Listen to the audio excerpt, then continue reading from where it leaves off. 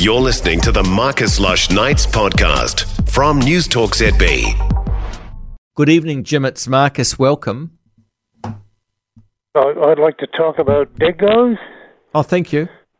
I spent many years in the outback in Australia culling dingoes. Wow. Now, a lot of the stuff you've had on there tonight just isn't correct. Right. So I'd like to tell you a bit about dingoes. Dingoes are different from dogs in that they howl but don't bark. And they communicate by high-pitched howling and grunts. And they're highly intelligent. They're so clever, they actually know what a doorknob is, and they can open a door by turning the doorknob. Now, they mate for life, and the problems they cause is that they kill over $100 million worth of livestock in Australia every year. And they like killing. So a pair will run in the moonlight and they'll get a mob of sheep running, and they'll run them over a bridge into a gully, and they'll stack up 20 feet deep. So the station owners, they hire people like me to kill them. And as well, the outback Shire counties in Australia, they've identified 4 animals that they pay a bounty on. And the price is relatively the same from shire to shire. It's usually about $200 for a wild dog, $40 for a dingo, $17 for a fox, and $10 for a feral cat. Hello, are you there? Yes, certainly. Yep. Now, the dingo fence that people are talking about is 3,488 miles long. Now, a dingo can jump 2 meters from a standing start, and they can also climb trees. Now, they originated in Asia, and they worked their way through the islands up through Thursday Island into the north of Australia, and they are the most intelligent species of dog. They're far more intelligent than a coyote or a wolf. And if you're going to trap them, they are very, very prone to human scent, so you have to mask your scent. Cover your scent, otherwise they're just too clever. And they've got a bad habit of carting babies off, particularly Aborigine babies. They will actually cart them away from an Aborigine camp and eat them. And there are quite a number of Aborigine people that keep them as pets. Whenabouts, Jim, were you working culling dingoes? All over the Northern Territory, the top of South Australia, Queensland, and the Northern Territory. And the stations up there that I was working on some of them are bigger than small countries in Europe. They're over 1,000 square miles. Now, if you take Anna Creek Station, that is the biggest cattle station in the world. And they estimated that there were 10,000 breeding pairs on that station alone. And some of the other ones that I was working on in Arnhem Land, there were approximately 800 to 1,000 square miles, and they would have somewhere between 5,000 and 7,500 breeding pairs. Now, the female breeding cycle runs from March to June of the year, and that's when they breed and they mate for life. They go. Whenabouts, Jim, were you doing this? Whenabouts were you working in Australia? On all the big cattle stations in the top of Queensland, the Northern Territory, and the top of South Australia. And was this recent, or how long ago was this? Well, I started in 1963, and I still get called out, even though I'm very old now. I still get called out whenever there's a problem where a pair will maybe kill 1,000 sheep in a night. And they still. And the owners will ring me up to come over and see if I could get them. And you don't trap, you use firearms, is that right? No, I did, but I developed a system using high explosives, so I take out a big mob at a time. So is that like buried and there's a trigger and there's a tripwire or there's a... we used to use a firing cable, but now we use a drone. And it works through a sat phone. And it's got a night vision setup, so we see them at night.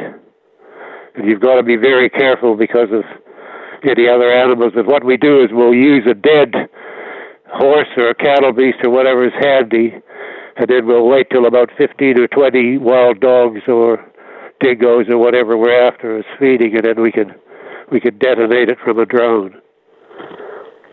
Wow. So we've moved up with the technology. Have you done any work on wallabies in New Zealand, Jim? No. Well, one thing I did, I was one of the first to farm possums in New Zealand. In 1977, I lobbied the New Zealand government, and I was given a permit supervised by the New Zealand Forest Service to farm possums, in particular the New Zealand rock possum, which you possibly haven't heard of. It's a subspecies that produces a particularly colored pelt, and we were producing them for the international market in two-thirds length women's coats. But it never took off because of a lot of problems with government departments and 1080 and all that kind of stuff. Have they not requested you to help out with the wallabies? No, well, you've got to realize, in 1987, the New Zealand Forest Service ceased to exist and was taken over by the Conservation Department, and they run everything quite different to wildlife departments around the world that I've worked for, or people like that. They like to keep everything in house, and their idea, I think, is the impression I get from dealing with them is they don't really want anybody on Crown land here. They want to keep it all in house and run it that way. So they don't really welcome outsiders, I don't think. Are the rock possums you talk about, Jim, are they a regional variant? Where are they? Yes, they're up the East Coast is an area. They're very dark brown, almost black on the back, and they've got a creamy light yellow underbelly. So when you skin them, you've got a strip of creamy fur either side of the pelt, and yes, they make absolutely beautiful coats. The prototype coat that I had made in 1970 or 71 sold in California for the same money as a 3-bedroom Beasley home. Jeepers. But we just couldn't get any cooperation or anything, and so eventually, with downturns in the fur market and all the trouble with people like that Beauty Without Cruelty outfit and some of the other nutters that came on the scene, it just wasn't worth the hassle in the finish. What got you started with dingoes, Jim? Well, I'm actually a prospector, and I was into prospecting up. I lived up in PNG for quite a while, and then I shifted down to Queensland, and I ran into a very famous New Zealander in the pub in Cooktown. He had a blonde-headed wife with short hair, and he had very long hair at the time. Could you tell me who you think he was? Barry Crump? Yep, Barry Crump. And Barry and I became very good friends, and that's why I came to New Zealand, was to see Barry. And of course, Barry was one of the world's characters. Put a line under that. So you're an Aussie originally, Jim? Yeah, I come and go all the time, yeah. And how did you get going into dingo extermination? Did you just see an opportunity there? No, I grew up in the far north of Canada, and I went to work for the Hudson Bay Company with a dog team in the winter and a freight canoe in the summer. And they trained me as a fur buyer and grader. And then I worked in the mining industry, and the New Zealand government brought me over here to do the explosives on the Manapuri Power Project. And then I went back to Canada, and I was working in Alaska, and I got headhunted by an ex-All Black whose family were the first developers of the Pinus radiata forestry in New Zealand. They're overrun with possums, and he asked me would I come over here and sort it out for him. So I did. And that's how I sort of, met Australians, and I went over to some of the cattle stations and that over there, and just a natural progression, really. I spent my whole life doing it. Have you written a book? No, I've been asked to several times, but people aren't interested in adventure now. They're interested in drones and dragons and Harry Potter stuff. I reckon people would be interested in your book, Jim.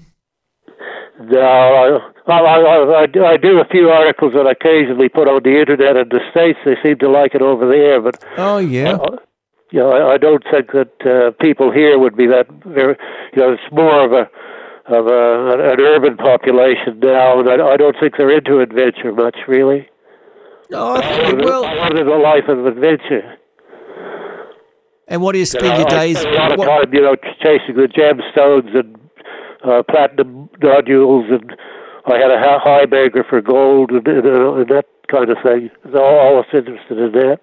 What do you spend your days doing now, Jim? Well, I've been a beekeeper all my life, and I design and build bee gear. Oh, okay. Wow.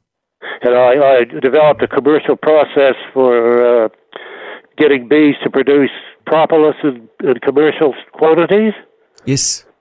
And then I found out that it was useless trying to patent it because my daughter, who is a lawyer, said, "Well, you're just wasting your time because the Chinese will buy one and they'll flood the market with it. So it would cost you more than it's worth doing it." So I didn't bother, really. Oh, I think you should write your story down, Jim. I can imagine there'd be all sorts of people want to hear your story. Well, it doesn't really. Well, one of the problems is with these modern people, they don't believe you. They don't believe that people would have a life like that now because most people have a fairly boring existence from what I can see. Well, you sound fairly convincing.